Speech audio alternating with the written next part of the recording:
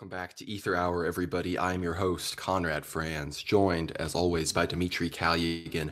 This is episode 12 of our esoteric history information lore show that we bring you everything wacky and crazy going on throughout the annals of Christian and Orthodox and world history. So, with all of that, Dimitri, maybe tap the people into the lore that we're going to be bringing to them today. Well, I suppose we'll be touching upon several Russian legends here.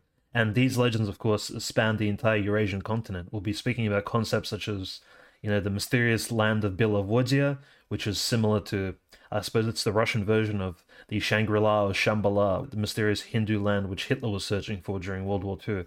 We'll speak about the legends of Grad, and as well as the Holy Lake next to Moscow, which recently the Muslims wanted to build a mosque next to, and just the theories of, exactly how all of this ties into, modern sort of concepts of a land which is hidden away from human sight, but which legends speak about, as well as some legends actually related to church theology as well, or not even theology, but lives of saints, and in that regard, it does interest us as well. And of course, a lot of these legends arise from Russia and those countries adjacent to it. But I guess where do we begin? Belavodia, the land of the land of the white waters, essentially, is what it translates to. And according to Russian legends, going back to the early centuries of Christianity, and officially it really became popular in the 19th century. But Belavodia was this theory about a land somewhere, a valley somewhere in the mountains with these peaceful trees and valleys, really sort of like a land of milk and honey, similar to what the Bible describes Israel as. So this new Eden type of land, but in a European style, somewhere hidden in the mountains. And where is it located? Well, they say it's east where the sun rises. So the legends say that it's located east, out towards Siberia. So from the Russian perspective, when Russians would speak about where do I find this Belavodia, this land of the white water, you'd have to travel east. So the Russians would travel deep into Siberia, Russian explorers searching for this lovely land, this valley somewhere in the mountains or somewhere in the tundra hidden. And many of them wouldn't return, but some of those who did, they came back with different various stories, and some of those stories were, whether or not they were true, they would speak to that they've actually found this land somewhere east in the mountains hidden. And of course, this legend grew on and, kind of embedded itself in the Russian psyche of, this particular land. And there's even people living there, apparently, people who live away from the Russian government, away from the Soviets, away from the rule of the Tsar, kind of free in this weird land of equality and brotherhood where everybody lives in this Edenic state. And, we'll just kind of touch upon exactly how Belavodia came about, this legend, which grew so popular that there were even plays and poems about it in Russian songs in the 19th and the 20th centuries.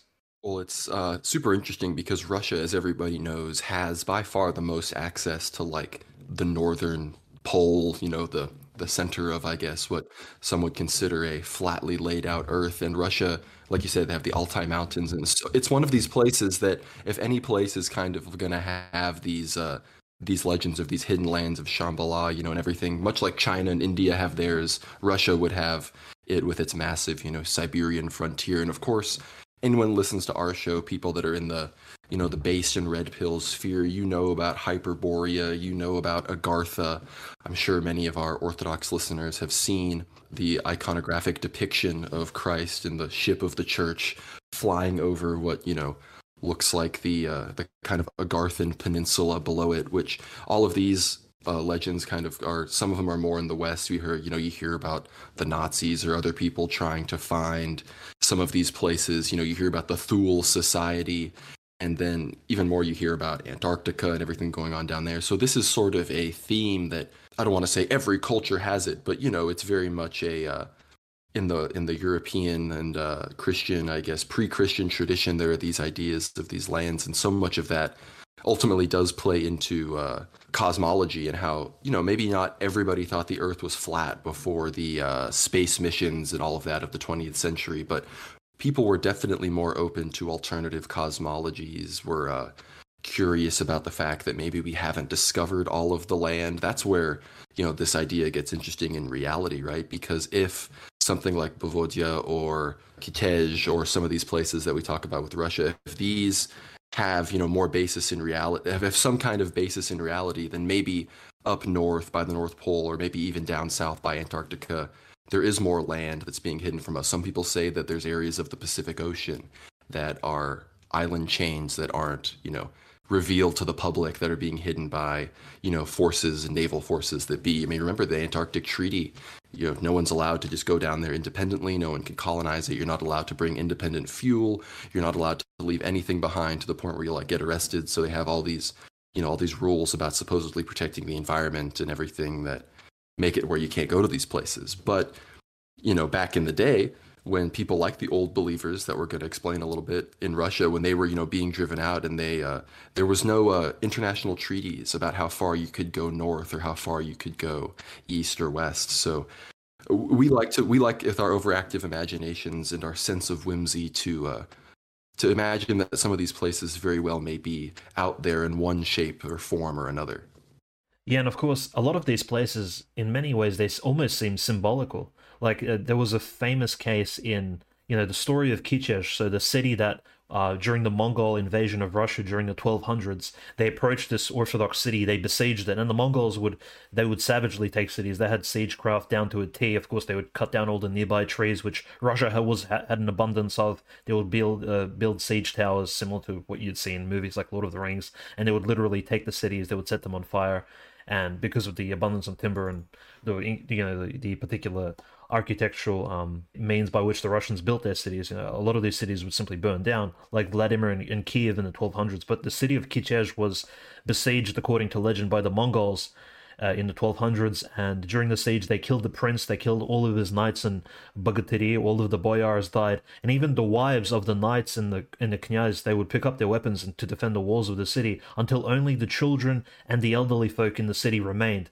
And of course the priests were praying inside the city itself, and as they were praying, suddenly water started coming out, and the city submerged, became invisible, and at the same time a lake appeared around it, and the city literally submerged like a submarine, and the Mongols had to retreat.